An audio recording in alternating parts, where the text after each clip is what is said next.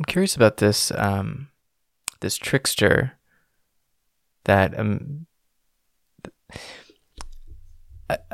tell me if I don't know if it's wrong or right. Maybe it's probably neither. But to me, when I think of the trickster, and however this archetype, this form emerges, Mm-hmm.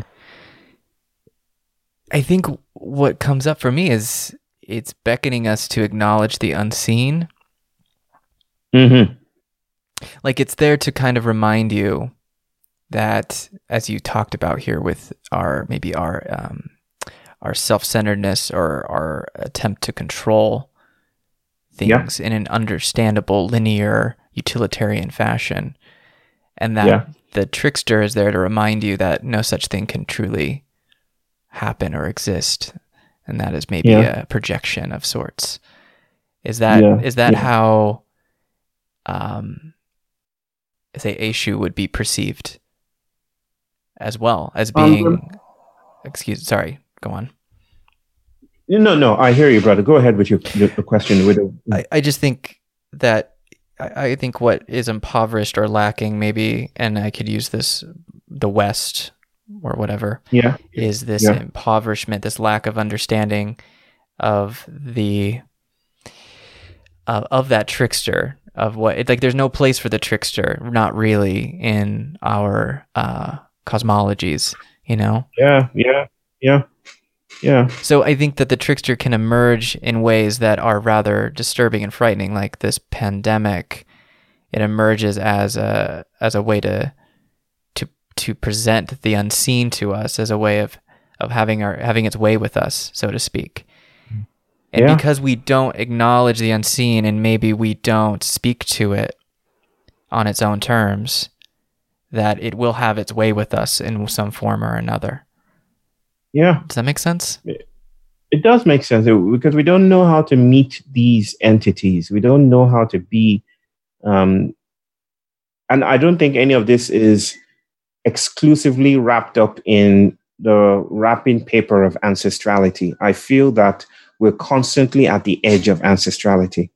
That is, even right now, ancestor work is not simply or unilaterally about looking to the past. I think it's also about dwelling in the thick now, and meeting the challenge of experimentation and invention, um, and visioning and falling apart and humbling ourselves.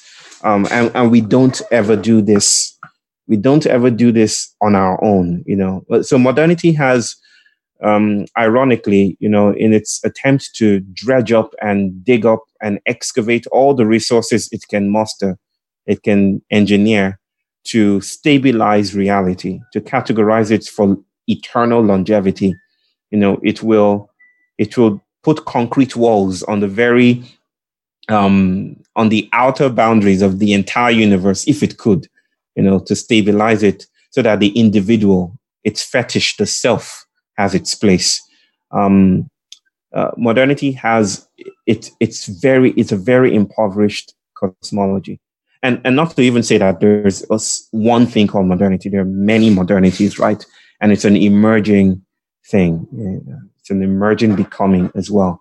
I'm speaking specifically about what we might call a snapshot of white modernity, um, the one that is premised on man or the anthropos, the one that wants to reshape the world in the image of the white propertied male, Mm. and the one that presupposes that God is dead or that the gods are dead, and we're left to our own devices. And the rational is now the sacred.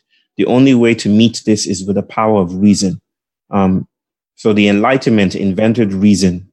You know, it invented nature. It invented reason. It invented the human, in order to, as its resource to shape the world in the ways that, in the image of God. God is now the white propertied male. If you're following me. Mm-hmm. So I do think that there is, and this may not stick with the UN or UNESCO or ECOWAS, there is room for us to examine the queer, to to to do with this recognition that has been gifted us by this explosion. The recognition of irony. I think that's the greatest gift of the pandemic. The irony, by irony, I mean we suddenly come to terms with the image that we think we have been propagating. We're looking at the image. We think we've been looking at this image for a long time, but suddenly something feels amiss. I don't know if you've had that experience personally, where you kind of feel strange in yourself, like you're not yourself, and you're examining yourself or just experiencing yourself as a not self, as something other than yourself. Mm-hmm. Well, I've had that experience where I'm like, this is me. And I really don't know how to frame it. And I feel that embodied sense of irony seems to be alive, that we have been hard at work at producing this image, desensitized to the image itself. And then something comes in with messianic fervor and bursts into the room, deterritorializing our project and opens up new visions. And we're confused, but it's the confusion that is the new vision. Maybe I should call it convision. And then we see ourselves as if for the first time the scales fall off. So there's so much to be said about what's happening. Yeah. I got to tell you that saying that the new vision is the confusion actually kind of terrifies me a little bit. It's a little terrifying to be confused, and and I think again, Can I come in there? Just to maybe experiencing this terror is the beginning of the work, brother. Mm-hmm. There's something comfortable about being a citizen of the global space. There's something cuddling and warm. It's just like feel at home. Never be lost. If you're lost, consult Google, or your various tools of navigational tools. Never feel lost. You don't even need a rite of passage. You don't need to be confronted by lions or by monsters in the wild. Just feel at home, and it's this home building project that is our incarceration. It's our imprisonment. It's the work that is subsidized by the suffering and death of Black bodies across the planet. It's the home project that is subsidized by the death of the coral reef or the death of whales, the killing of whales indiscriminately, not for food, but just for fun. It's the world that this home has built, this home making project has built inadvertently, I would allow, is a toxic world we can no longer abide with for so long.